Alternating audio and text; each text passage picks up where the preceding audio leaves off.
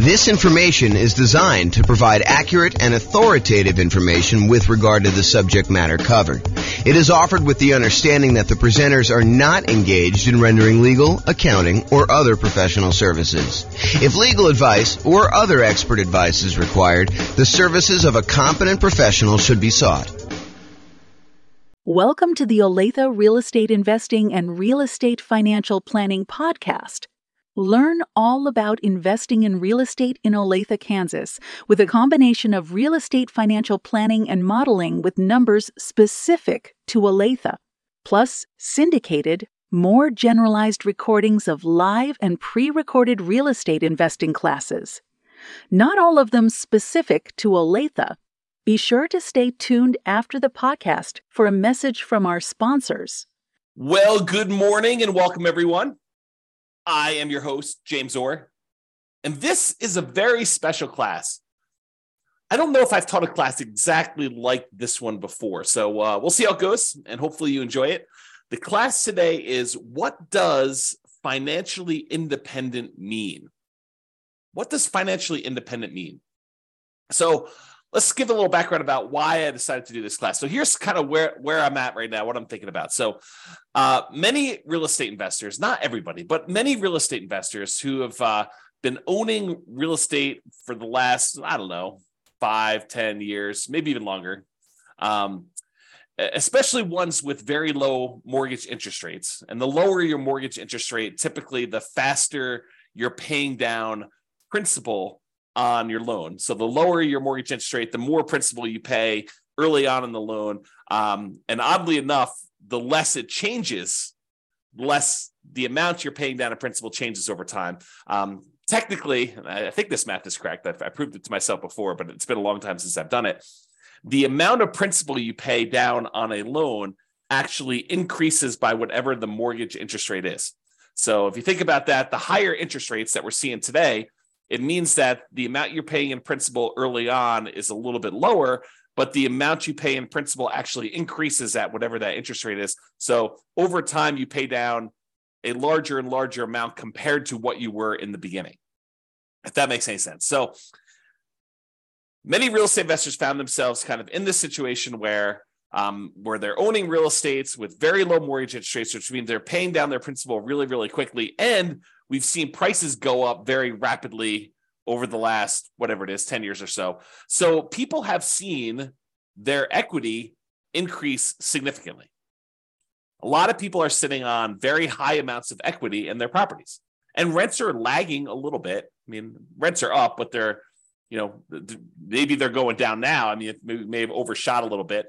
But we're seeing rents not quite keep up with the increase in interest rates and the increase in prices that we've seen. So rents are lagging behind a little bit. So when you combine these kind of lagging rents with this super significant increase in equity from both having these really low mortgage interest rates and paying down a lot of principal and prices going up, the overall return on equity on the properties that you own have been going down. If you think about that, right? Like, your equity in your property has increased so much, and the rent you're getting on it, the cash flow you're getting on it, the appreciation you're getting on it, the debt pay down, the depreciation you're getting on it are all growing, but they're not growing quite as fast as your equity is. So the return you're getting on equity goes down. And this is relatively normal, right? This is not anything new. We've seen this kind of phenomenon before in a normal case, right? Like the normal situation is property values go up a little bit each year.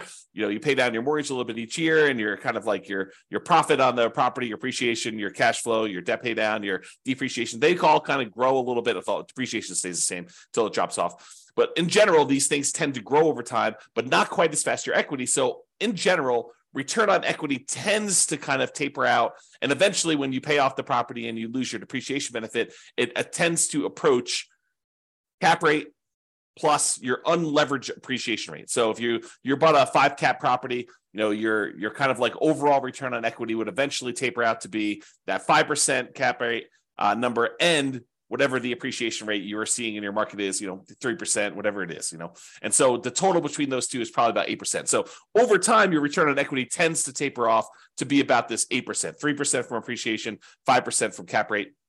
And that's where we typically do. But when you have equity increase very rapidly, this curve drops off very quickly, and you have this much lower overall return on equity, which leads people to wonder, what should I do? I've got all this equity in my properties, and the return on my equity is actually getting lower than what it was when I acquired these properties even a few years ago. Should I go and sell the property? Should I do a cash out refinance on the property? Should I just do a rate and term refinance on the property? Maybe extend out when I'm going to pay this thing off in order to get my payment down a little bit. Even if interest rates are higher, sometimes it works out that it'll be a little bit better doing that. Most cases not, especially when interest rates were whatever they were, 3%, 4%, 5%, and now they're 7%, high 6s, 8%, depending on where you are and what you're buying. Do you get a second mortgage to kind of retain that low interest rate that you have on the mortgage you currently have there? Maybe you go get like a investment property HELOC, home equity line of credit, and you are able to borrow some money on top of that in order to go do it. Or maybe you do nothing. Maybe you decide, hey, I'm not going to do anything with this particular property. And if you do decide to pull cash out, or if you have any extra cash that you're trying to invest somewhere, what should you invest it in? Should you go buy real estate? Well, buying now sure doesn't look like the deals that we had in the last decade or so, where interest rates were at all-time lows. Prices are high, interest rates are high, rents are lagging, making the cash flow on these properties less than amazing. And who wants to give up the cash flow on the property that you do have with these really low interest rates in order to go take on new properties that probably have worse cash flow? So it's kind of like in this really weird situation we're sitting in, where you have, these lagging returns on equity from having all this great appreciation and debt pay down over the last few years. And now you've got nothing really to invest in, which makes you wonder, what should I be doing? I think for a lot of folks, there's fear. What could happen in the future? Am I missing the boat? Do I, can I not acquire any more properties in my plan? I'm a little frustrated with that. There's some uncertainty. Is this the end of it?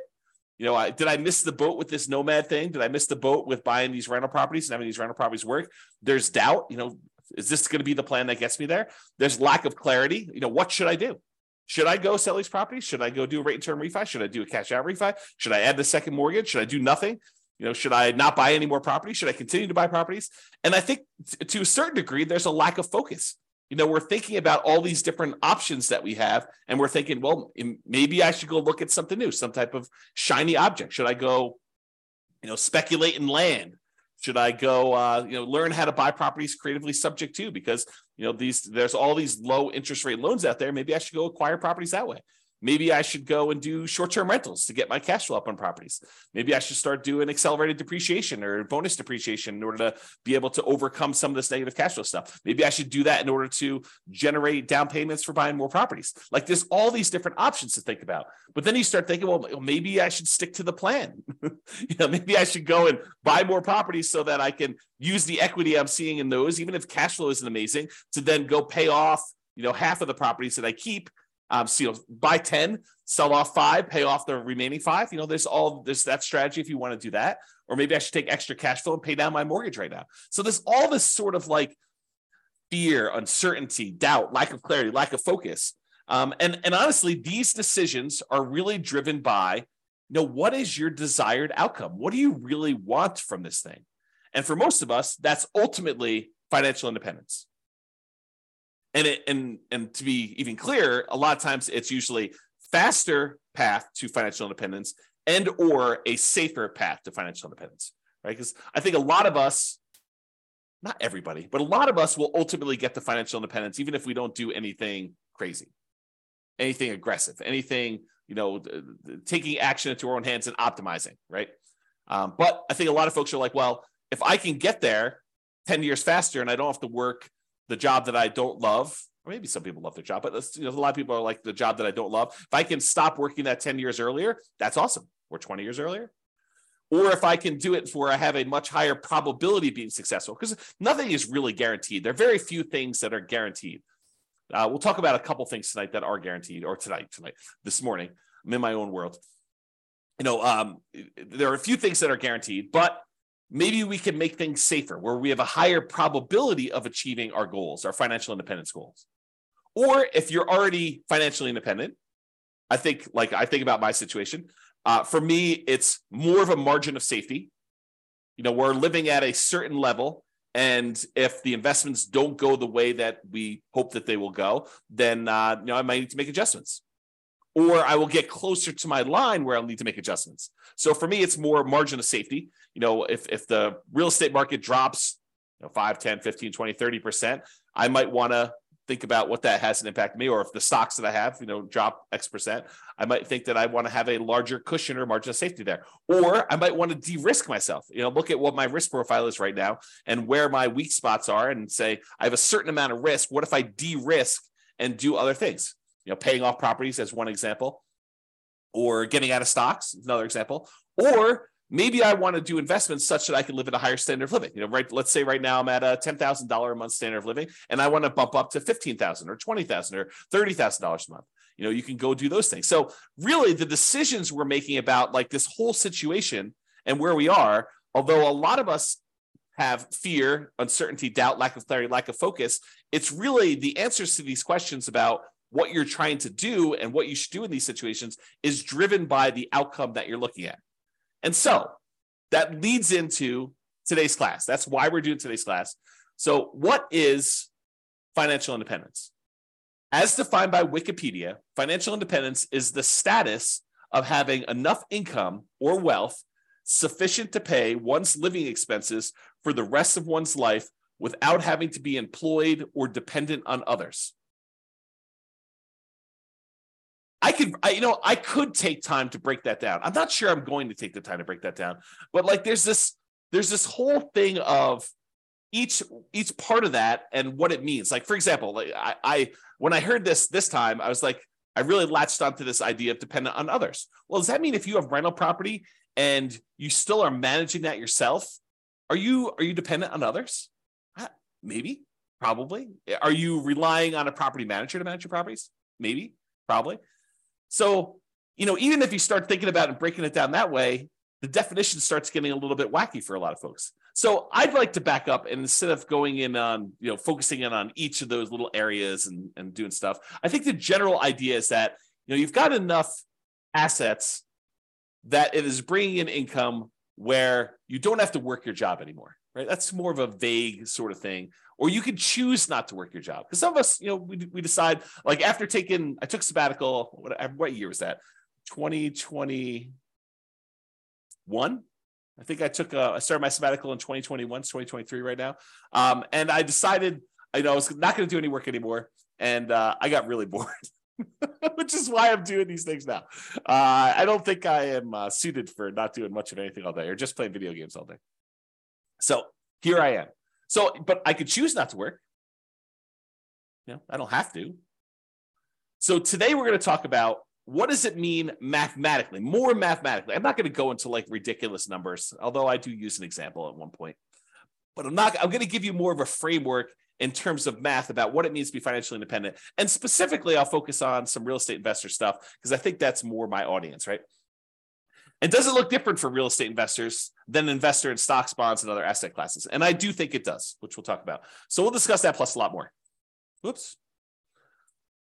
Okay, so how do I define financial independence more in mathematical terms? Like, yeah, it's great if you have assets to kind of produce things where you don't have to work anymore. Yeah, that's the Wikipedia sort of definition there. But what does that actually mean? So for me, it means when the following, and I'll give you a list of what it means here, exceeds your personal expenses. So I break it down into three major groups. I have passive income, I have cash flow from rental properties, and then I have other invested assets times the safe withdrawal rate. So I'll break down what each one means. We'll go into some detail, and I'll go off on some tangents because apparently you guys like tangents when I go off on this. So I will do some of that. All right, first of all, let's talk about passive income. So passive income, I really break down into three sources. It's possible there's another one I've forgotten about in here, or that someone will say, "But James, what about this?" And feel free to kind of chime in if you're listening to the recording after the fact. You can kind of post a comment or send me an email. So passive income really comes from, in my opinion, three things. Number one is Social Security. So a lot of us are working for a period of time, we're contributing to Social Security, and at some point in the future, provided the Social Security system doesn't fall apart and we don't get any money, which I don't think is going to happen, but who knows? I can't predict the future. So Social Security, we put money in and we get a certain amount of dollars back at some point in the future. Maybe it's $1,000, $2,000, $3,000. a month, $5,000. I don't even know what the cap is for Social Security, but you'll get a certain amount of Social Security coming in, and that can help offset expenses you might have in retirement.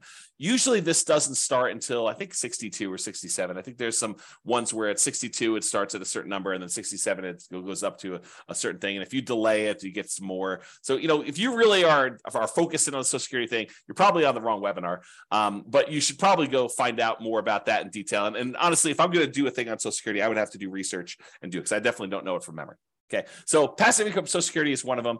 Passive income from pensions is another, which is similar to Social Security. In some jobs, you actually have a pension where you're contributing a certain amount of money for your paycheck. It goes into this centralized fund. And I'm oversimplifying all this stuff, right? I'm not an expert on pensions or Social Security or annuities, which is the next one.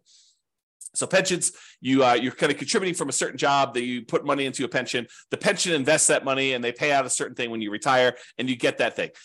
What's interesting about pensions, and specifically, is maybe they're not small enough, but they're small enough in my mind where I have to think about the kind of black box versus detail model. And the black box versus detail model works like this. Sometimes it's helpful to simplify something down to a black box. For example, annuities as a black box would be, I put $100,000 into a black box and it pops out, $2,500 per year until I die. That's the black box. But what's happening inside the black box? Well, inside the black box is an insurance company. And the insurance company for an annuity, basically takes the $100,000 lump sum that you gave them, and they take that and they invest in things, stock markets, bonds, whatever they're investing in. And they know that, hey, you may outlive the normal life expectancy. And in that case, they're okay paying out more than what you probably should have gotten from that $100,000, especially if the market doesn't go your way. But there are going to be some people that did the annuity where they died early.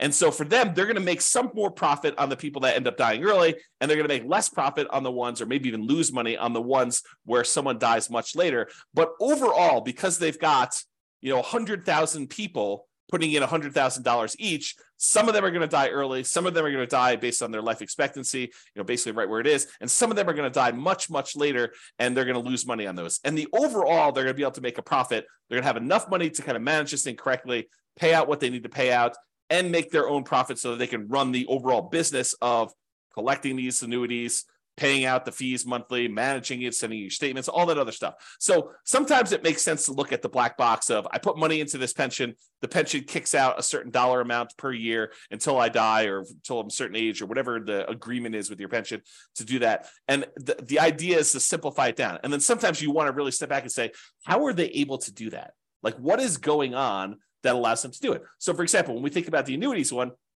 you could take that same $100,000 that you were going to put into annuities, and you could invest it in stocks and bonds yourself. The challenge is that maybe you do that, and maybe the stocks that you pick don't go your way. Maybe, the ones that you pick end up going down in value, or the whole stock market goes down in value. Maybe the whole thing crashes, or maybe you outlive the reasonable time period that you expected to do that. And so you might do better by taking the $100,000 and investing in stocks yourself, or you might do worse. But the insurance company, because they're doing this in the aggregate for all these different people, they can kind of mitigate those risks across a large number of people. And so the amount that they pay out for the annuity is probably less than you might be able to do on average yourself, because they've got costs and they've got, some people might do better, some people might do worse. So if you go take $100,000, you invest in the stock market, maybe, and there's no promises in the future, but maybe you do 7% per year. You can figure out, with 7% per year and you taking out a certain amount, whatever it is, safe withdrawal rate on that money that you do, you can take out a certain amount of money and kind of live off that. But with an annuity, you put $100,000 in and they tell you, look, we're guaranteeing, I'm putting that in quotes because it's an insurance product. And so we're guaranteeing that you actually will pull out $2,500 a year, which is probably lower than your 4% safe withdrawal rate number. They're trying to be conservative and they need to make a profit. And they're kind of like guaranteeing that you will have this until you die. as an example. And there's all sorts of variations on this, right? There's annuities where you get some of the money back when you die, or you die within a certain range, or, or you have an annuity that kind of counts for two people's lives, you and a spouse, or there's all sorts of variations. And I'm not an expert on annuities, I'm not licensed to sell annuities. So go talk to a professional if you're really interested in those. But that's sort of the idea. And that idea applies kind of across the board, this black box simplifying other thing. So passive income from either Social Security, pensions, or annuities. Those are the three kind of passive income sources. The second one in my group is this net positive cash flow from rental properties. And I think a lot of folks on this particular webinar, because it's Real Estate Financial Planner, are interested in this kind of idea of net positive cash flow from rental properties. So you buy rental properties. In some cases, they have positive cash flow when you buy them initially, especially right now with really high interest rate and really high prices. Maybe not all of them, and if you're putting very little down, maybe not all of the ones you're buying now have positive cash flow to start with. But over time, rents tend to increase with inflation, kind of like creeps up a little bit. And because a lot of your costs are fixed, like your mortgage payment, which is usually a big percentage of your expenses on a property, your taxes and your insurance and all that tends to go up with inflation as well. But because your mortgage payment is a rather large percentage and your rents are going up and your rent is the big number on top, cash flow tends to improve over time on your rental properties. And if you start out negative, it'll eventually increase and become positive. And eventually, when your property is completely paid off, you get this big jump up in how much cash flow you're getting on it, and you see positive cash flow on your rental properties. Okay, so over time, this net positive cash flow from rentals can increase as you're doing it. The interesting thing, man, I'm going off on some weird tangents today. So the interesting thing about cash flow and rental properties, let me teach safe withdrawal rate first, and I'll come back to this concept. But there's something interesting about cash flow and rental properties as compared to investing in stocks that is a little bit different. So we'll talk about that next. So why don't I do this? I'll go talk about safe withdrawal rate, and then we'll come right back to this. And Nick or Nathan, I see both your names right together. One of you remind me if I go off track and I forget to come back. It's possible I will forget to come back, but I'm holding you guys responsible. So safe withdrawal rate times money invested in other assets. So we covered so far passive income, that's Social Security, pensions, annuities. We did that already. I also talked very briefly about net positive cash flow and rental properties, which I'll go into a lot more detail here in a little bit. Safe withdrawal rate money, safe withdrawal rate times money invested in other assets like bonds. So the third source of being financially independent is, let's say over time, you kind of put in whatever it is, $500 a month, and you invest that in stocks or bonds or something else like, I don't know, crypto, or not that I suggest you do crypto, but you get the idea. You can invest in something else. And then that money grows by investing in these other assets. And you can, when you're ready to be financially independent, say, okay, I've got $1 million saved up. What is a reasonable amount of money that I can take out from this $1 million each year where I am not super likely to have this go down to zero in my lifetime? And so what that is called is a safe withdrawal rate.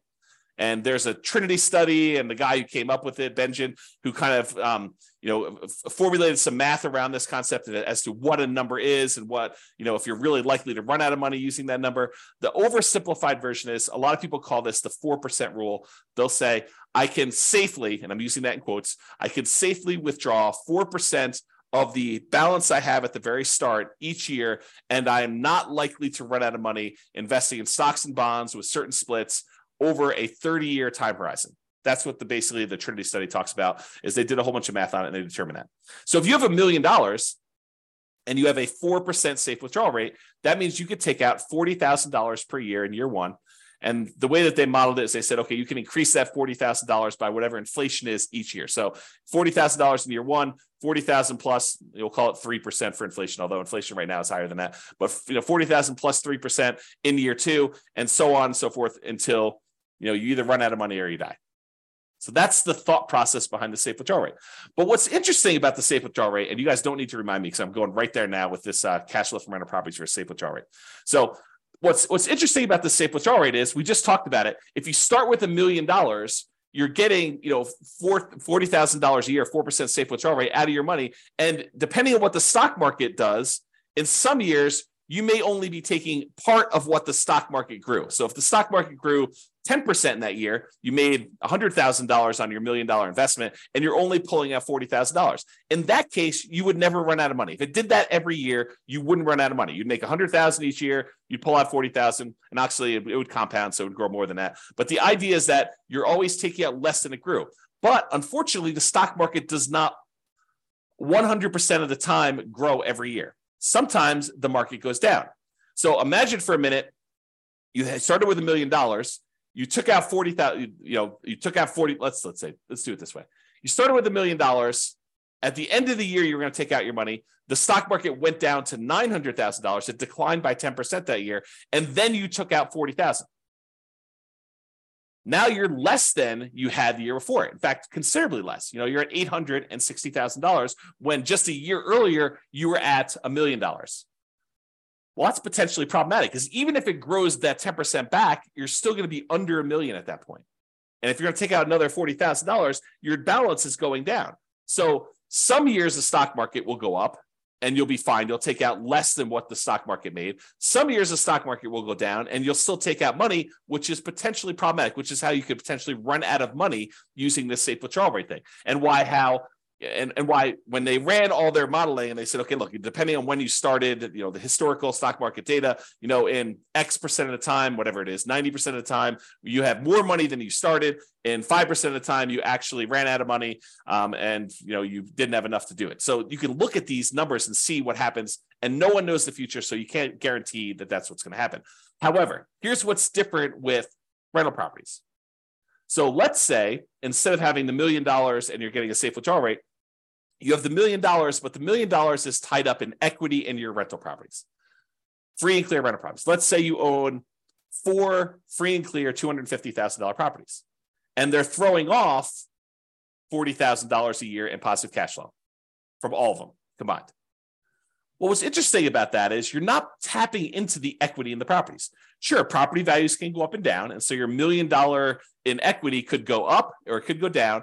But really what's happening is that cash flow is being thrown off. You're not tapping into the equity or the principal, another way of thinking about it, in the rental properties. So in that way, it's a little bit, I don't know, I probably would say safer when you think about it that way. But there are some weird things that could happen even with that. So for example, let's say you've got this $40,000 a year coming in from your cash flow on your $1 million worth of equity in your rental properties. And you have your budgeting for your property taxes, your property insurance, your property management, vacancy, you're kind of budgeting for all those, maintenance on the property. But what you aren't necessarily budgeting for is capital expenses. You're not setting aside enough money so that when your $10,000 roof goes out in your property, that you have enough money set aside for a $10,000 roof. Your maintenance budget, you've included things like carpet and paint and, maybe replacing some appliances over time and, kind of like fixing some flooring in the kitchen and, maybe some, touch up paint here and there outside. Like you're not really budgeting for a roof. Some people would, but I think a lot of folks would not include that in their normal budget. So if you have a $10,000 roof come up and you were making $40,000 a year in cash flow, positive cash flow on your free and clear rental properties, what does that mean? Well, you could go and get like a home equity line of credit on these free and clear rental properties. Maybe you do on one property where you say, okay, it's worth $250. What's 70% of $250? What is that? Probably 140 something. I don't know, whatever the math works out to be. So you take 70% or 75% of the $250,000, you get a home equity line of credit on that. And what you do with that one is you say, okay, look, if I have a capital expense like a roof, I could go ahead and put the $10,000 on the home equity line of credit. I've got a little bit of debt on that, and I've got to pay off that debt over time, but it allows me to make those payments on that debt over a period of time instead of having to say, I made $40,000 a year on this particular property, and now this next year I'm only going to be able to make $30,000 because I needed to pay $10,000 for the roof. That could be hurtful for you if you're using this to live on. Instead, you could say, okay, I'm going to get $40,000 a year. I'm going to put this HELOC on this property, and I got to make payments on it, so I'm going to reduce it, but I'm not going to reduce it by the full $10K. And then maybe rents go up over time, and you're able to kind of, pay that down a little bit faster, or maybe you let it grow over time. You pay off a little bit of it, whatever the minimum is, but overall that's kind of like growing every time you have a new roof on a property. And so your cash flow is kind of being diluted a little bit, but it's being offset by rents going up. It's kind of like just that thought process, right? Okay. So what I talked about is how I define financial independence. I've got some other stuff to cover here, but it's good for you to understand this baseline. So really it's income from passive income, Social Security, pensions, annuities. And I hope you guys understand what those are basically enough. I'm not asking you to be experts at them, but the idea of how they work and what they are. Net positive cash flow from rental properties, which we talked about. And this idea of a safe withdrawal rate times money you have invested in other assets like stocks and bonds. Ideally, you have all of this plus some margin of safety so that if you have a roof, as an example, when you're living on your positive cash flow from your rental properties, you can absorb that roof thing. Or if you have a particularly bad period of time in the stock market, you could deal with that. The annuities, the pensions, and Social Security, unless those like go away, like you have an insurance company completely fail and the reinsurance company completely fails, their backup happens, or the company where you're getting your pension from goes out of business, or they restructure your pension. Like unless you have a catastrophic event like that, most of those are pretty stable. Pretty likely to continue on, sort of stuff. So you might not need as much margin of safety to do that, which kind of leads me to an interesting discussion. If you're taking your $1 million, you're investing in stocks and bonds, or you're buying these rental properties, you're kind of like putting the risk into the rental real estate market. Those are two different risks, right? Like you're investing your money in the risk of a rental property and the rental market doing well and rents kind of being where they are and all that stuff. And the other one, you're expecting, companies that you've invested money in to kind of continue to perform and do what they need to do so that you can kind of pull that money out. When you buy like an annuity, you are putting that risk off on someone else. So you're paying a premium for that, but you're putting that risk off on someone else. So if you're like a scaredy cat, you got a big yellow streak down your back and you're like, I don't like any of this risk stuff. You could offset all of these risks. You're like, hey, look, these rental properties, they make me nervous. I want to get out of them. You could use them temporarily and then take that money, sell off your rental properties, and then buy like an annuity as an example. Not that I'm recommending you do this, but you could, use your rental properties to acquire them over time, deal with that risk for a period of time, and then say, look, now that I'm retired, I don't want any risk. I want to de-risk completely. I'm going to take all the proceeds from that and I'm going to buy an annuity as an example. Or maybe you're like, look, I've got all this risk and all this overhead and management and all these rental properties. They've done really, really well for me while I'm growing it. But now I'm at a point where I want to retire and I don't want to put in all this effort. I want to convert to a much more passive, less work, less oversight type of model. I don't want to manage a property manager anymore. I'm going to take the proceeds from my rental properties after I pay, real estate commissions and capital gains taxes and depreciation recapture and, your closing costs, like all the expenses on it. You take the net you get after you walk away and you take that money and you invest in stocks and bonds or whatever you want to do, and then live off safe withdrawal rate if you prefer that type of risk to the real estate risk, and do that. So just things to be thinking about as you do this. And one of the reasons why we're having this discussion is you are going to want to choose at some point which of these areas you want to focus in on and achieve financial independence from. So I think the choice is, once you decide, okay, look, here's my plan. I'm going to buy rental properties. I'm going to acquire more than I need. Then I'm going to sell part of them and pay off the other ones. And I'm going to have free and clear rentals. That's your plan. Work your plan. Or I'm going to take all these rental properties, and at some point, because I'm not going to want to be property managing when I'm 80 years old, or managing my property manager when I'm 80 years old, I want to take this money and I want to invest in stocks or bonds or annuities or whatever. Okay. So that's the idea behind it. Any questions? I know I've been going off on a lot of tangents. That was the intent of this class. That's why I said it's not been one quite like this. No questions? You guys are quiet. So I really do like this quote for this, because I think it characterizes a lot. I see this a lot. When I was doing a lot of real estate investor classes weekly, and I have people coming to class, I would hear this in different versions of this. I would kind of hear this story. So the Cheshire Cat in the book Alice in Wonderland, I'll kind of read you the page. This is a quote from the book. So the quote is, "Would you tell me, please, which way I ought to go from here?" That's Alice asking the Cheshire Cat. The cat replies, "That depends a good deal on where you want to go to," said the cat. "I don't much care where," said Alice. "Then it doesn't matter which way you go," said the cat. "So long as I get somewhere," Alice added as an explanation.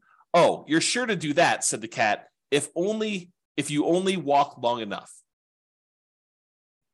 So really, the way I think about this is, should you go do fix and flips? Should you go do land speculation? Should you go do short-term rentals? Should you go buy more rental property? Should you invest in stocks? Should you go buy crypto? Should you short crypto? Should you, go trade commodities? Should you go get 2 jobs? Should you work a side hustle? Like, all of these are questions, and should you do those are sort of like Alice asking, could you tell me which way I should go from here?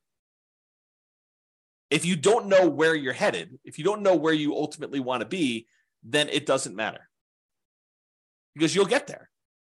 But if you do want to specifically achieve the goal of achieving financial independence, of being financially independent using free and clear rental properties, then you have a lot of clarity on what you should be doing.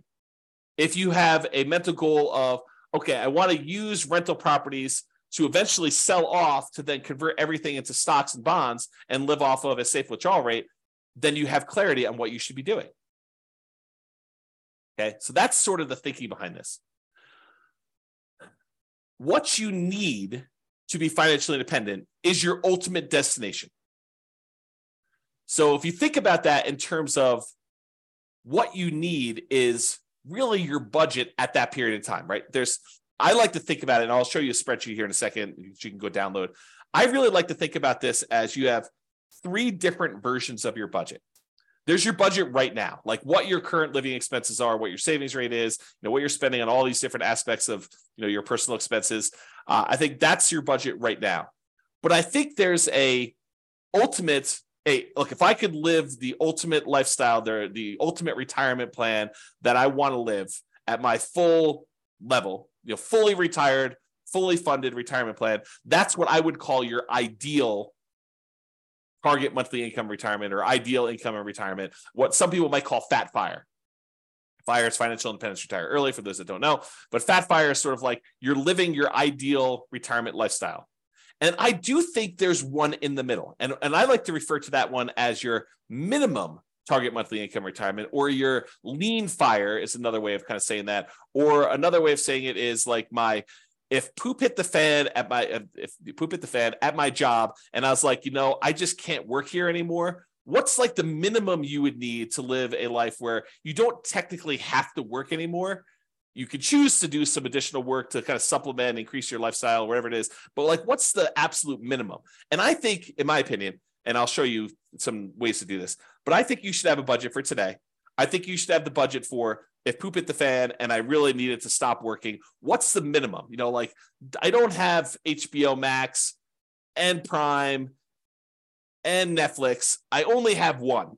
It's sort of like the kind of like take it down a level or two. I'm not traveling every 3 months. I'm traveling every year, once a year, like it's that sort of like minimum one for you. And it could be different, it could be I'm not traveling at all, right, for some folks, or maybe I sold my house, or I'm renting my house and I'm traveling all the time and I'm living in geographic arbitrage sort of situations where you're kind of living in a place that's got really low standard of living, like Portugal or Philippines or Thailand or whatever it is, Mexico. So you could kind of do that as your minimum target monthly income retirement. And then I think you need to do the budget for your ideal. And then once you know those, you say, look, if I'm doing my current path right now, this is what I currently have in assets and what they're producing for me. Here's my minimum. What would I need in assets? Like if I could kind of wave a magic wand, have my assets be supporting me in this lifestyle, what do I think that would look like? What would I have in Social Security, pensions, annuities? What would I have in cash flow from rental properties? What would I have invested at a safe withdrawal rate getting from stocks and bonds? And like, how does that break down? And then for the ideal one, you want to break that down too. So ideally, what you need to be financially independent is your ultimate destination. That's your budget. What you choose to invest in to get you there is your path or your action plan. And I think that dictates your choice. You know where you want to go based on your budget. And then you say, how do I get there? That's my action plan to do that. Okay, so I taught a whole class on this before. You guys can go watch it. It's the ultimate FIRE budget. I probably should correct the typo here. Oops. FIRE should really be all caps because it's kind of, there we go.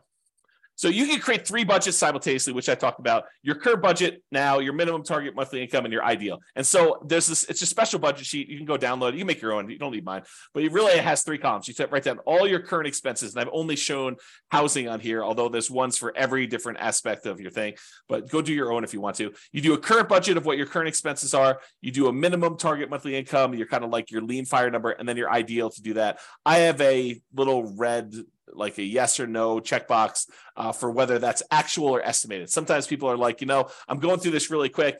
I think my HOA is about this. I haven't looked it up, so I'll go put N for that. If it really is your actual, you can put yes so that you know which ones are real numbers or that you estimate, and then you can firm it up later.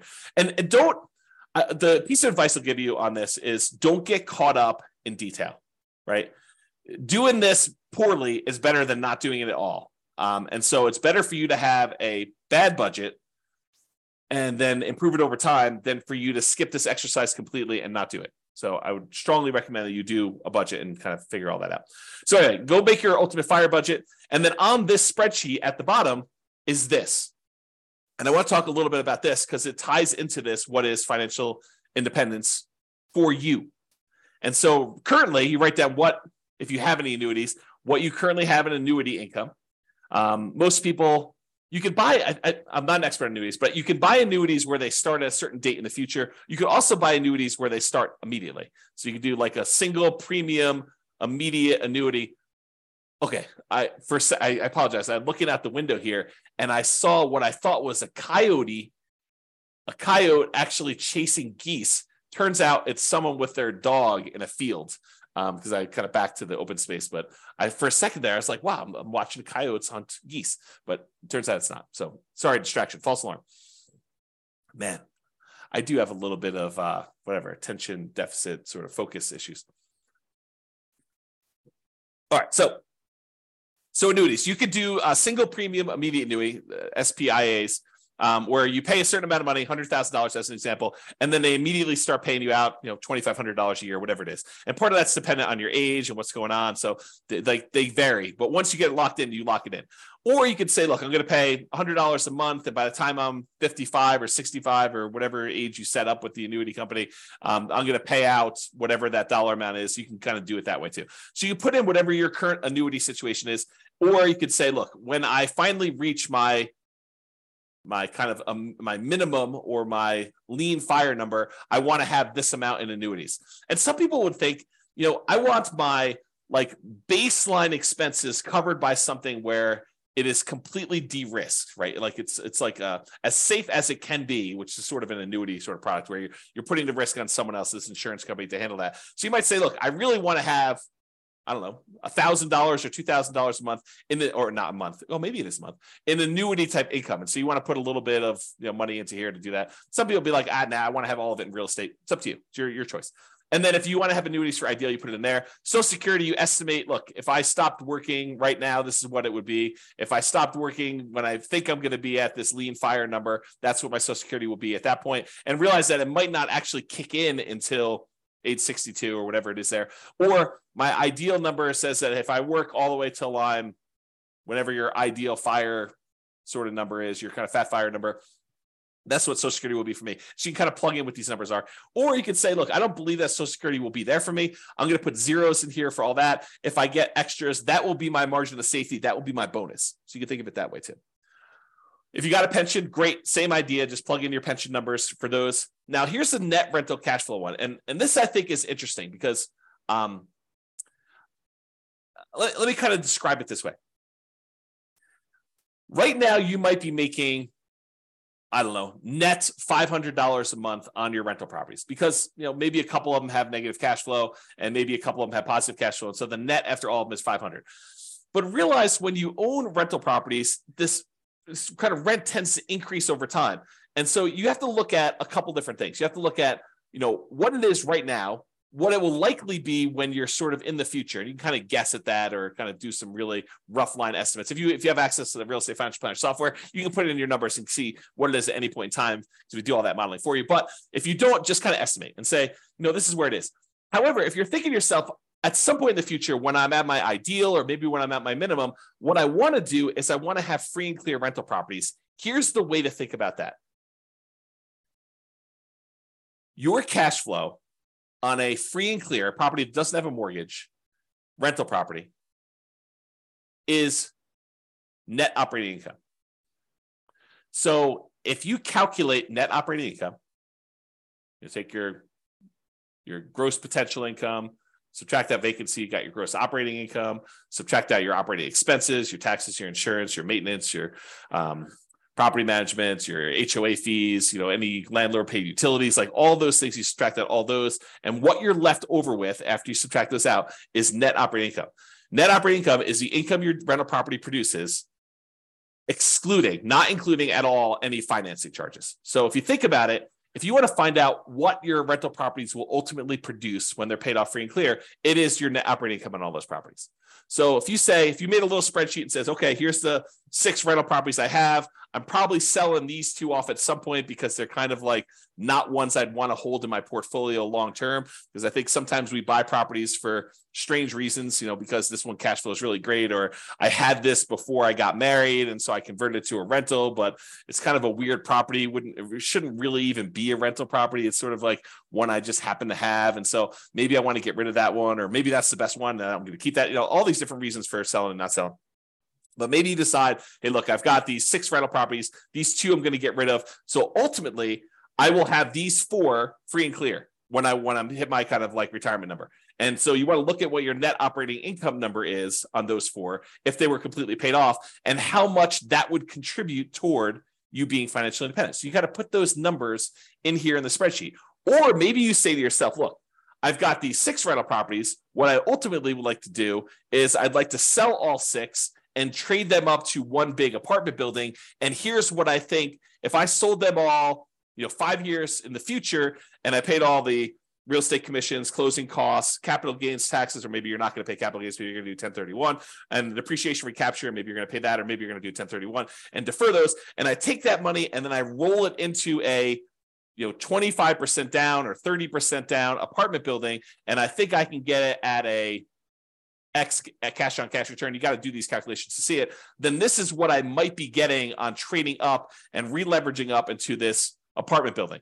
And you got to go look at your numbers and see exactly what that would be and when it might be to kind of plan for this, to figure it out. So you just kind of put in your net rental cash flow on there for doing that. Okay. I think I covered what I wanted to cover on that. Any questions on that before I go off on some other tangents here? While you're typing something, if you are, I will kind of go on to something else here, and if I need to come back, I'll come back. So what the spreadsheet is designed to do is, because a lot of times we know these numbers, I said, let's go ahead then and solve for how much extra money you would need to support yourself. So the thinking in the budget, if you're going to go fill out the budget, at least my version of the budget, you go make all your budgets for your current, your minimum, and your ideal, and it kind of calculates all of your expenses for any of those 3 situations. Then you write in how much you have in annuities for all 3, how much you get in Social Security for all 3, how much you're getting in pension for all 3, and then what you're going to expect to get in net rental cash flow on all 3 of them. And if you have any other income, like you sold a business, you're going to get payments of $1,000 a month for that business or whatever you're going to do there. Then you add all these up, and then what it does, it says, okay, tell me what you believe your safe withdrawal rate is. Some people believe that it should be 3% to be more conservative. So the guy who originally came up with the idea, I think his name is Benjamin.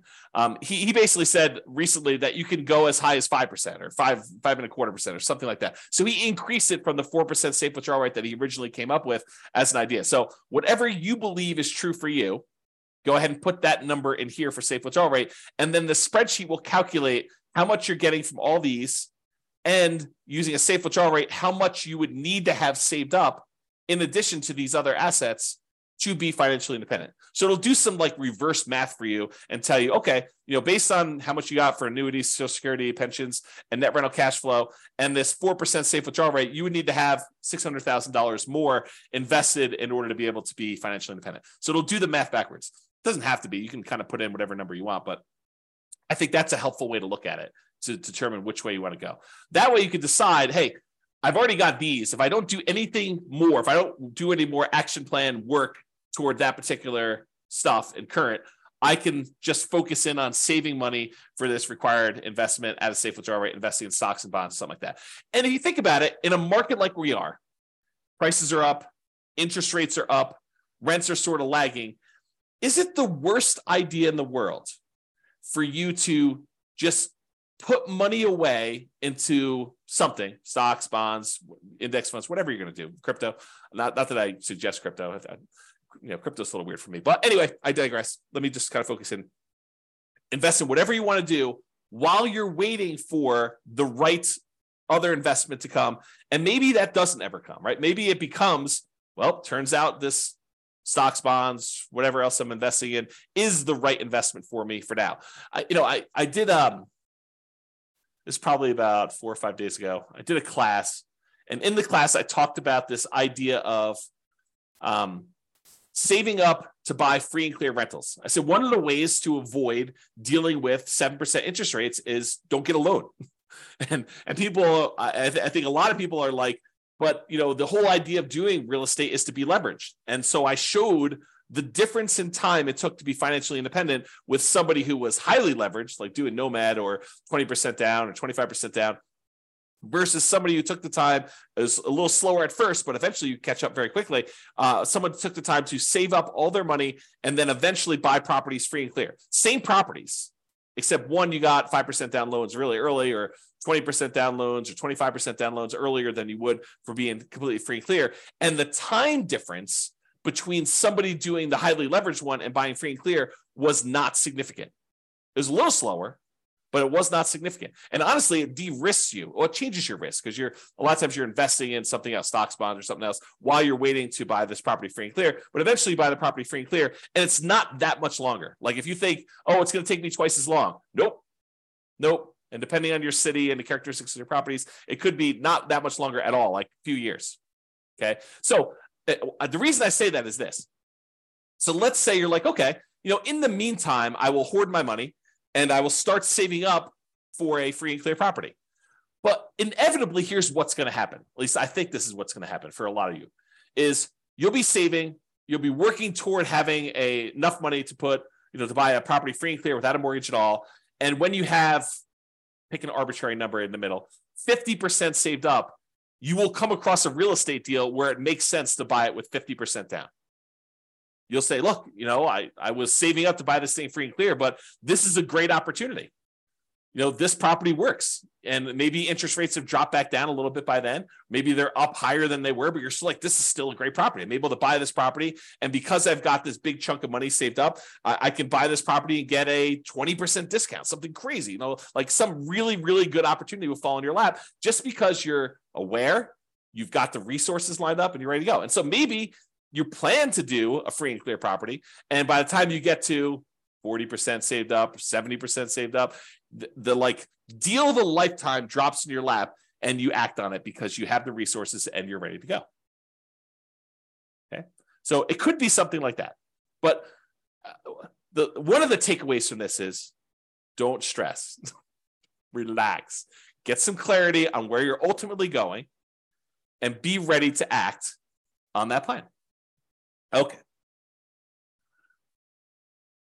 This is what I was talking about. Get clarity on what financial independence means to you. So when you are financially independent, what do you want it to look like? Do you want X dollars used in the purchase of annuities producing Y dollars per year per month? Like is your plan to have annuities, and how much will you be setting aside to buy those annuities, and how much will you be getting per month or per year from those? What is the amount of money you're getting from pension from your job? Maybe zero. Or maybe it's money if you have a pension with your job. What's the amount of money you have coming in from Social Security? What will that offset, and how much more will you need beyond that?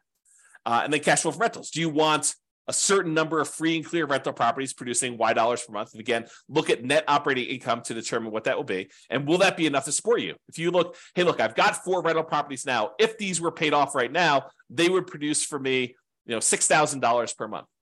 Is that enough for you to be financially independent? You need to do your budget and see, right? You need to do your budget and determine if $6,000 a month, if my properties were free and clear, would that be enough for me? And then maybe you decide, hey, if these were free and clear, it would get me to be financially independent. Maybe I should take that money and actually start paying down the mortgages. Or maybe you should take that money, invest in stocks or bonds or whatever it is, get a slightly higher return. And when you have enough as a big lump sum, take that and pay off a mortgage in full. Because you don't really get any cash flow benefit by paying a little bit more down on your mortgage, right? You're basically making $200 a month in positive cash flow, and you owe $200,000 on it. If you go pay $1,000 and reduce that $200,000 mortgage down to $199,000, it doesn't improve your cash flow at all in the short term. Your cash flow is still going to be that $200 a month. You pay down another $1,000 and go down to $198,000 that you owe. It doesn't improve your cash flow at all. So it doesn't have any short-term effects. Really, the only impact it has is you pay a little bit less interest on that mortgage. And if your mortgages are old mortgages where they're at 3, 4, 5%, you are literally earning 3, 4, 5% on that extra $1,000 that you used to pay down the mortgage. You're not getting any more return than that. Now, if you have a 7% mortgage that you just got and you pay down an extra $1,000 on that mortgage, guess what the return on that is? 7%. That becomes super interesting. It kind of now dictates which mortgages we should pay off to kind of do this. And there's some weird exceptions, right? Because if you're down to like the last $50,000 on a mortgage and that mortgage payment was $2,000 a month, it looks really different. Although this is not mathematically correct, it looks really different if you pay off $50,000 on that mortgage and you free up $2,000 a month or about $24,000 a year in extra cash flow, right? If you owned if you owned a mortgage for a long period of time, you owe $50,000 left on it, and the mortgage payment is $2,000 a month. When you pay that mortgage off, when you finally pay off that $50,000, your cash flow immediately improves by $24,000 a year, $2,000 a month. Even though technically you're only getting a return of whatever the interest rate is, now that the mortgage is paid off, your cash flow immediately improves by that $2,000 a month because you don't need to make that mortgage payment anymore. Kind of crazy. Okay. So I went off on a tangent. I'm not sure how far back to go to pick up. So, okay. So we had this thing here. I said, do you want a certain number of free and clear rental properties producing X, Y dollars per month? You look at your net operating income and you determine, will that be enough to support me? We talked about that idea. You have $6,000 if you have all these properties paid off. Maybe you start paying off those mortgages with a little bit of cash flow each month.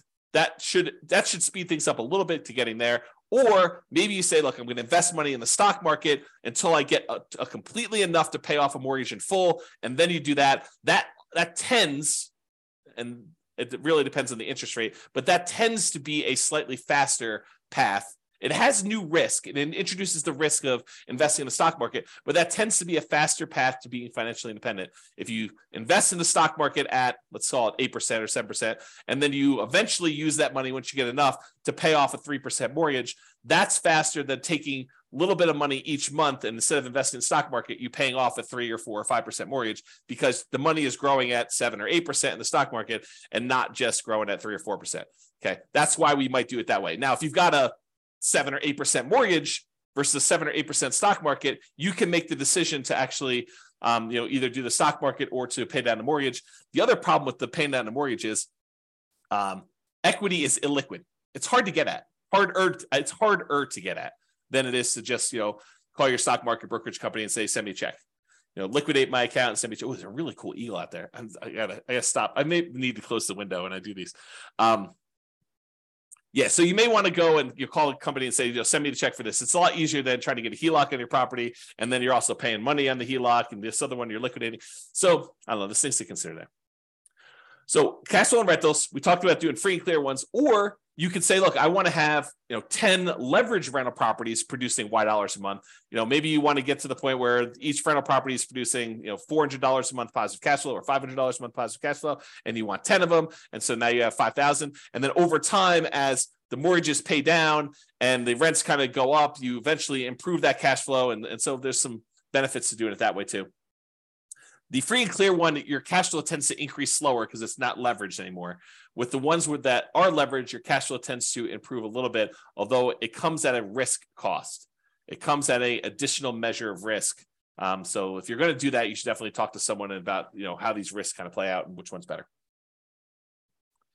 Or we talked about passive income, talked about cash flow, or the safe withdrawal rate on invested assets. Maybe you want to have whatever it is, $500,000, $1 million, $2 million, invest in stocks, bonds, or something else at a Y, safe withdrawal rate, 4%, 3%, 5%, whatever you feel is safe for you per year, and you kind of do that. Or some combination of the above, which is what we've been talking about today. So a little bit from Social Security, maybe I have I buy a little bit in annuities, maybe I have, one free and clear property and, 3 leverage properties or whatever you have, and maybe you have $1 million in safe withdrawal rate assets in order to be diversified across a wide number of asset fields to kind of mitigate your risk and get some of the benefits of some things and some of the benefits of other things.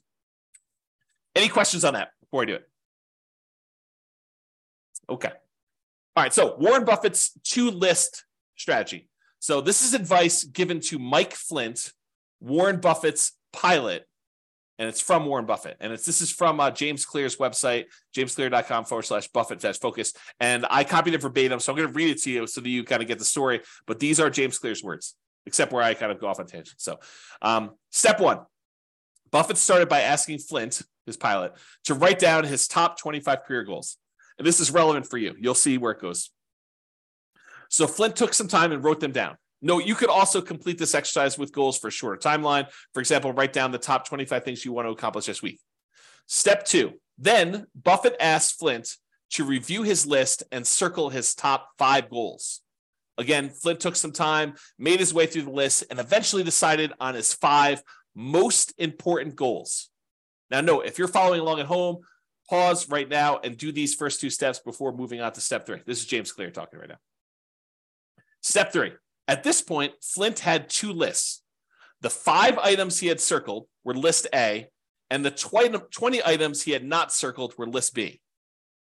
Flint confirmed that he would start working on his top 5 goals right away. That's back to James. So that's right. You basically say, look, I want to figure out what my top 5 priorities are, and I want to focus in on my top 5 priorities. And for you, whatever those are for you in terms of being financially independent, whatever your goals are to get to those numbers for you. Okay. Now back to the reading. And that's when Buffett asked him about the second list. And what about the ones you didn't circle? Flint replied, well, the top 5 are my primary focus, but the other 20 come in a close second. They're still important, so I'll work on those intermittently as I see fit. They are not as urgent, but I plan to give them a dedicated effort. And it's back to me now. And so you think to yourself, yeah, that's great, right? Like he's going to focus on the top 5. And, if he can easily knock out number 7 on the list or kind of put a little time in because it happens to be convenient to do number 7 right now, that's great, right? Not so fast as we continue reading. To which Buffett replied, no, you've got it wrong, Mike. Everything you didn't circle just became your avoid at all cost list. No matter what, these things get no attention from you until you've succeeded with your top 5. The thinking is, I'm done reading.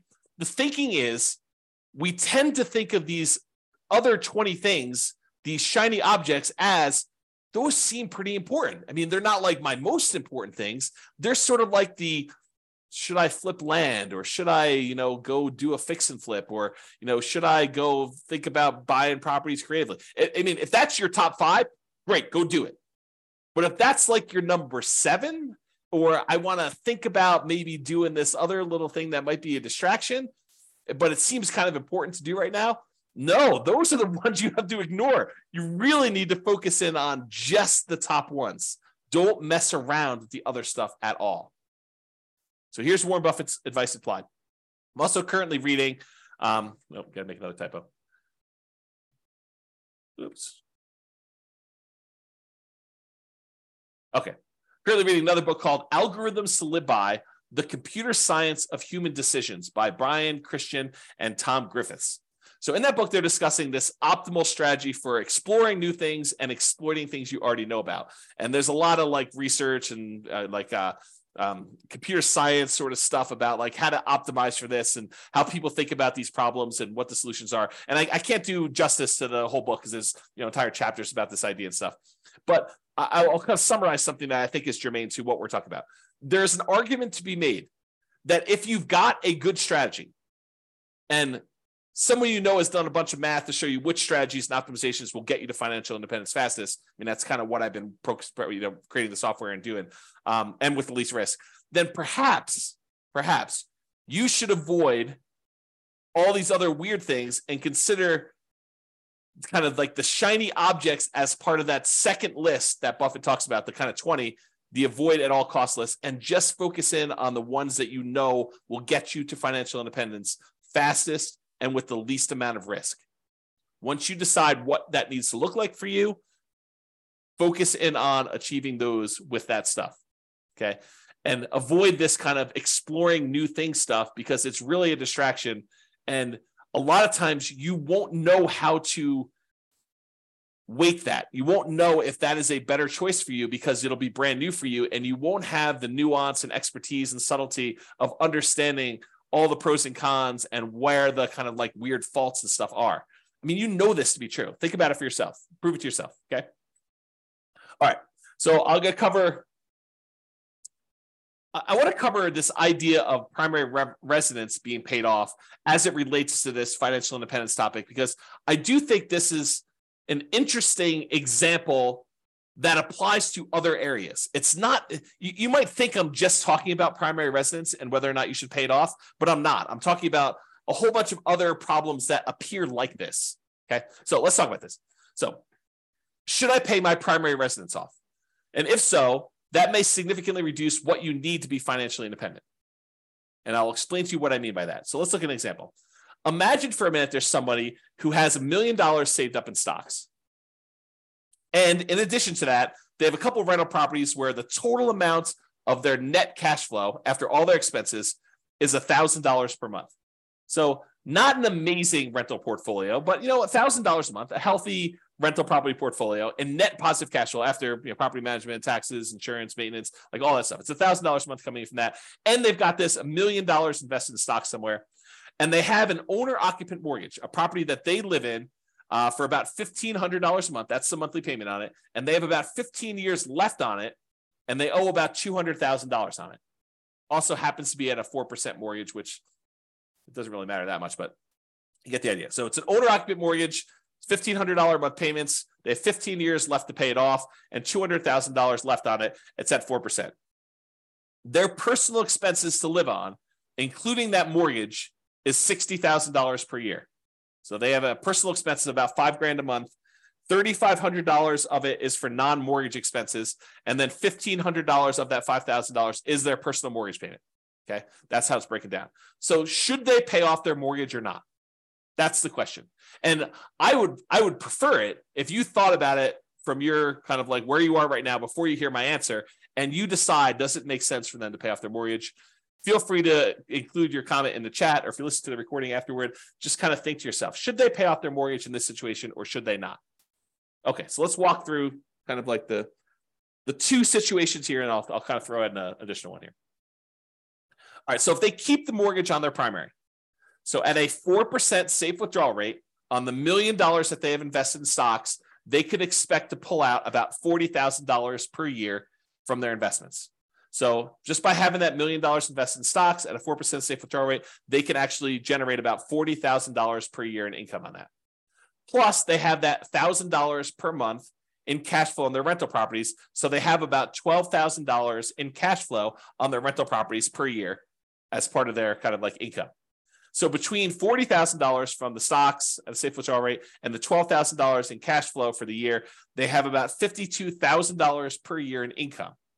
But they have $60,000 per year in expenses. So technically, they're not financially independent, right?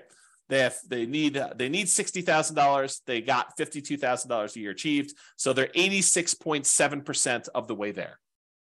So if they don't do anything, if they don't pay it off, they're not financially independent. However, what if they do pay off their primary? So they take $200,000, which is how much they owe on their mortgage, and they remove that from the stock market account. And they say, okay, I'm going to take $200,000 of the $1 million I've invested in stocks and bonds to reduce my personal expenses by that $1,500 a month payment. So this is not valid math, but I'm going to show you what it feels like to them. Okay. So this is not the way you should do this math, but it's sort of the way it feels. So what they basically did is they said, I have $1,500 a month in payments times 12 months. It's about $18,000 a year. So it looks like you put in $200,000 to pay this things off, and you get $18,000 per year as a return because you'll no longer have that $1,500 a month payment, $18,000 a year. If you pay $200,000 as investment, that works out to be about a 9% return on their investment. Math is not actually right, but the idea is how it feels. Okay. So it really is earning the mortgage interest rate of 4%. That's technically the right math, but it feels like they're earning $18,000 because they get rid of that $18,000 in payment. So now, once they do that, instead of having $1 million invested, they now have $800,000 invested at that 4% safe withdrawal rate, which generates them $32,000 per year in income. 4% times 800,000 is $32,000 per year. Plus that $12,000 per year in cash flow on their rental properties. That gives them $44,000 per year in income between their safe withdrawal rate and the rental property cash flow. Everyone follow me? Anyone lost? Good. If you are, let me know. But now, instead of having those expenses be $5,000 a month, which is what they had if they had that mortgage, now their personal expenses are only $3,500 a month since the mortgage is paid off. Self-taxes and insurance, that's part of the $3,500. But the mortgage part of it is $1,500 a month. Okay. Times 12 equals $42,000 per year. So now their personal expenses are $42,000 and they're generating $44,000 from their investments. So now mathematically, they're financially independent by a little bit. They got $2,000 a year extra to spend, which is interesting, right? Because now you think to yourself, man, that was kind of crazy because if they kept the mortgage, they're not financially independent. If they get rid of the mortgage by paying it off, they technically are. Craziness. Okay. Now there's a third option. They could choose to not pay off the primary residence, keep the $200,000 invested, but just pretend, just arbitrarily, I am financially independent, even though mathematically you don't meet the definition, right? We're financially independent. We're not going to work anymore. They would be withdrawing higher than their 4% safe withdrawal rate from that $1 million, right? Because they're short. They're short by $8,000 a year because they were making $52,000 a year in income, and they're short and they need $60,000. So for a while, for 15 more years, they're pulling out an extra $8,000 per year from their stock market portfolio. So they would be withdrawing higher than that 4% safe withdrawal rate. Okay, but that's only happening until either number one, their mortgage is paid off completely 15 years later, or two, cash flow in the rentals increases enough that they eventually qualify as FI. Because remember, they're making that $1,000 a month in cash flow. Let's say that's from 4 properties that are leveraged. Well, next year, they might be making, $1,200 a month in cash flow. And the next year, they might be making $1,400 a month. And the next year, they might be making $1,600 a month. So eventually, you get to the point where the extra money coming in from rents kind of creeping up slowly over time on the rental properties, and the expenses creeping up, but not quite as fast. That extra cash flow that they're getting will eventually cover that $1,500 a month mortgage. It may take a while, but they could do something like that, where you sort of I've been calling this chillaxing into retirement. I used to call it coast fire, but someone else used coast fire to mean, when you have enough money that if you don't add any more, then eventually you become financially independent if you just kind of work your job and spend all your money. I can't use coast anymore. So I've been calling it chillaxing into financial independence, where you kind of have these kind of assets that you're not technically there, but you stop working anyway, because you know that eventually something is going to happen that'll make you financially independent. For example, if 2 years from now, you have 2 years left on a couple of investment property mortgages, and you know that they're going to be paid off. And at that point, your cash flow is going to improve by $3,000 a month. And you're like, hey, look, I've got enough money to get me from today to 2 years from now when those properties are free and clear. And when they are free and clear, then I'm going to be financially independent. Couldn't you stop working the 2 years earlier? Because you know you're going to get there in 2 years. I mean, the properties are going to pay off, right? And then you're going to have enough. So you could sort of chillax. That's another example of this, as I mentioned at the beginning. This is a kind of case study, but it's wider breadth. It applies to more than just this exact example. Okay. So I don't know, just something to think about there. Another kind of thought process, and I'm getting toward the end here in the presentation. If you're 110 years old and you have $1 million saved, do you really need to keep a 4% safe withdrawal rate at that point and only spend $40,000 a year? And I would argue probably not, right? If you have $1 million, you probably don't need to limit yourself to $40,000 if you're 110 years old. And so I've done the extreme case. At some point, you come back and say, well, what about 109? Well, probably same answer. What about 108? And if you keep coming back enough, eventually you get to the point where you're like, I don't know where this is for you, but there may be a point at 50, 60, 70, 80, 90 years old where 4% no longer applies to you. And that's for something for you to think about. The Trinity study, which is where we got that safe withdrawal rate math originally done for, was a 30-year time period. That's what they were planning based on. And many of the results had you end up with more money than you started with. In some cases, a lot more money than when you started. However, there were a small percentage of times when you ran out of money over 30 years. And that's where they're trying to find that kind of sweet spot for a kind of safe withdrawal rate. Okay. And we don't know the future, right? 4% over the next 40 or 50 years, 4% may prove to be way too conservative, or it may prove to be not conservative nearly enough. You may have been at like a 2% safe withdrawal rate over the next 50 years. We don't know the answer to that. And that's sort of the discussion we had where we talked about this idea of annuities, where you lock in a fixed dollar amount and then it's up to the insurance company to deal with that risk. It is off of your plate if you decide to do that. Or we talked about the rental properties and how you're technically not spending the principal. You're kind of only spending the fruits of the asset, the kind of like the cash flow portion of it. And you've got the equity all kind of like saved up there. And then we talked about that roof and how you might need to tap into it for different things. So all these things are kind of related, just kind of things to think about. All right, I think I have 2 more slides after this, or this one and one more. So here's a couple of kind of like off the wall things as to like, how do these apply to being financially independent? And warning, I will tell you, I've labeled this my controversial list of what is included in safe withdrawal assets because some of these are controversial. So, and if you have equity in a property or you have equity in a business, which rental properties are really a business, right? And if you think about that, but equity in properties or equity in a business, unless you plan to convert that to invested assets, unless you plan on selling it and then investing in stocks or bonds or whatever it is, you cannot use that as a safe withdrawal rate number. You can't say, I've got $1,000 a month in cash flow and $1 million in equity in my property. So really the $1 million in equity, I could use that as a safe withdrawal rate and do 4% on that. So it's really $40,000 a year. Plus I've got this $1,000 a month in cash flow. So that's $12,000 a year. I add those together, I get 52. No. You are not allowed to do that math that way.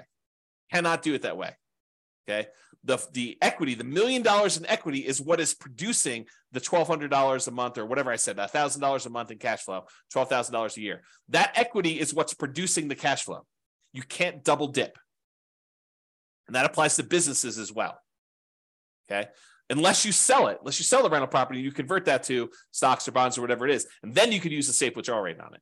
And where this comes up, and I think I'm jumping ahead here, where this comes up a lot is some people will say to me, James, what I want to do is I want to ultimately become a hard money lender.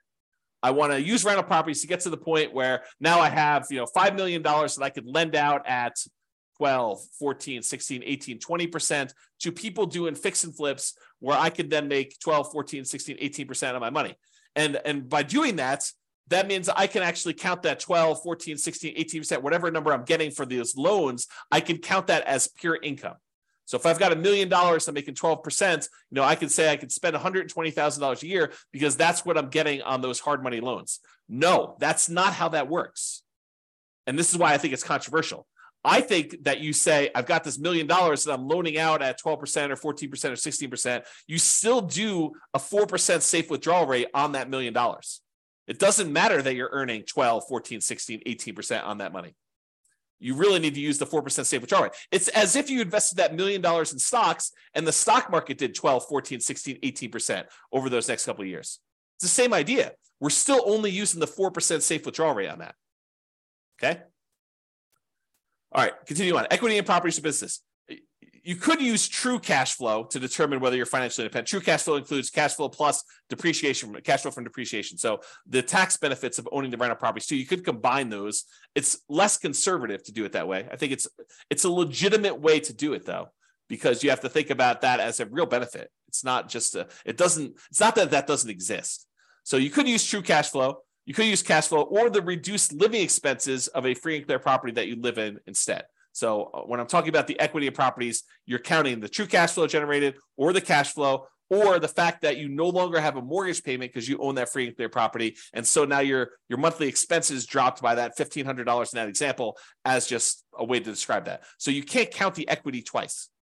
Now, I'm sure someone's going to come out with some crazy thing and be like, but James, what if I have a free and clear property and I have a HELOC on it and I'm using the HELOC to make my loans? And so really I have more than that. I mean, you guys are getting into like these strange areas where you're double dipping and you're adding a lot of risk by doing that. And so technically, could you do that? But then it's really that you don't have, $1 million in equity. You only have, 75% of $1 million, or 75% is kind of your loan. So you really only have $250,000 in equity. And really the cash flow gets decreased by whatever the payment is on that HELOC. And then you have the $250,000, which is really part of your safe withdrawal rate. So yeah, I mean, you could try to get creative with me, but it's really not that, right? Because then it's changing the characteristics of the investment. It's not what it is anymore. Or if you're going to sell a business, the payments on the sale of the business or the property, if you're going to do like owner financing or something, is temporary income. That's how I would look at that. I would look at it that as, I've got a payment stream for 15 years. It's going to be this amount of money. You could do it that way. I don't think you double dip and do a safe withdrawal rate on that. Maybe you could, but that's the way I think about it. And again, controversial. You've been warned. Payments to you on loans made. This is me using the hard money example. So consider these invested assets and use safe withdrawal rate instead. Think about this as a bond. I mean, that's what you're doing. You loan people money and they pay you an interest rate. So it's just like having a bond. And dividends, consider these invested assets and use safe withdrawal rate instead. So if you're thinking to yourself, I'm going to live on the dividends from the stocks that I own or whatever, I think you just think about all that as safe withdrawal rate numbers instead. All right, last slide. And hope you guys like this. So the question is, should I blank my either rental property or regular property? And the question of, should I sell my rental property? Should I sell my property? Should I cash out, refi my property? Should I cash out, refi my rental property? Should I, do a rate and term refinance on my rental property? Should I add a second mortgage to my rental property? Should I pay off my rental property? Should I do nothing to my rental property? The my rental property or my property is really a question of your priorities and what will get you closer to your goal of financial independence faster and or with less risk. Because if you tell me I want to do annuities or I want to have a certain amount of money invested in, stocks and bonds and use a safe withdrawal rate, if I say I want to have cash on rental properties, it affects how I think personally you should answer that question. There are non-mathematical questions and analysis about that, which I'm planning on doing a class on that. I'm not sure it'll be tomorrow, but soon. I think I'm going to do a question about like the non-mathematical questions of should I sell or should I refi my rental property? And then I think there are math-based analysis about that. Doing the analysis to say, here's the amount of return I'm getting from appreciation and debt pay down and cash flow and tax benefits. And this is how much equity I have in my property. And honestly, it's really true net equity, your equity after you have all the expenses of doing whatever it is you're going to do. So like this is how much return I'm getting on my equity amounts. So that's sort of the threshold I would need to beat if I were going to do something with this and move it somewhere else. That's the thinking, right? That's the math part of it. And then the question is, okay, I have this one set of assets and it's got great cash flow, but the appreciation and the debt pay down, the depreciation, they've kind of all dropped off. And so the overall return is Y, but a good part of that is cash flow. And now you're going to take that asset and you're going to move it into something else. And maybe that has really good appreciation, really good debt pay down, really good depreciation, but the cash flow sucks now. And depending on what you're trying to accomplish, that may be great or it may suck, right? Depending on what you're trying to do. If you're trying to go for a certain amount of cash flow and you have a very narrow time, you have a very short time period to do that, you might not want to convert one type of asset to another if it doesn't get you there. But if it does get you there, then you got to really think about that. You got to make a decision based on the non-math questions and then also the math-based questions and decide, what does this look like? So I just have like a sub-question kind of tab here.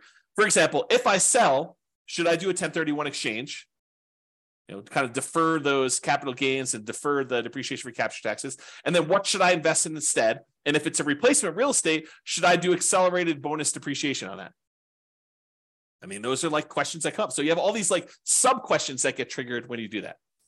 All right. That is it, folks. I hope you've enjoyed that, although I don't know if you did. So, because you guys have been so quiet, I have no clue if you like that or not. And no one is prompting a response here, so I assume everyone is asleep on the call, which is awesome. So hopefully you guys enjoyed that. Oh, you guys definitely enjoyed it. Okay, good. You're very, very welcome. Very welcome, guys. Awesome. Thanks, Nick. Thanks, Nathan. So yeah, awesome. I'm glad you guys liked that. Hopefully it was good. Hopefully it gave you some food for thought about what is financial independence and like how does it specifically apply to you, and then how that drives your decisions about what you should do, what you should not do, and how to think about a lot of these things. So hopefully that was helpful. That's all I got for you. Big football day today. So I am probably going to go grab myself breakfast and then watch a lot of football and kind of relax a little bit. So hope you guys have a great day as well. I'm going to end the webinar. Thank you all for coming. I do appreciate it. Bye-bye for now. With home prices up, mortgage interest rates up, and rents up but not quite enough to counteract the higher prices and interest rates, cash flow on rental properties in Olathe is harder than ever. Book a call with the Real Estate Financial Planner to apply our proprietary 88 strategies to improve cash flow on your rentals. See the show notes for a link to schedule your call and improve your cash flow today. If you're a real estate agent, lender, or professional in Olathe that wants to help our real estate investor listeners, consider reaching out to learn about collaboration opportunities with this podcast. We'd love to add more value to our listeners by having you assist our investors buy, sell, and finance their real estate investments. See the show notes to schedule a call to discuss collaboration opportunities.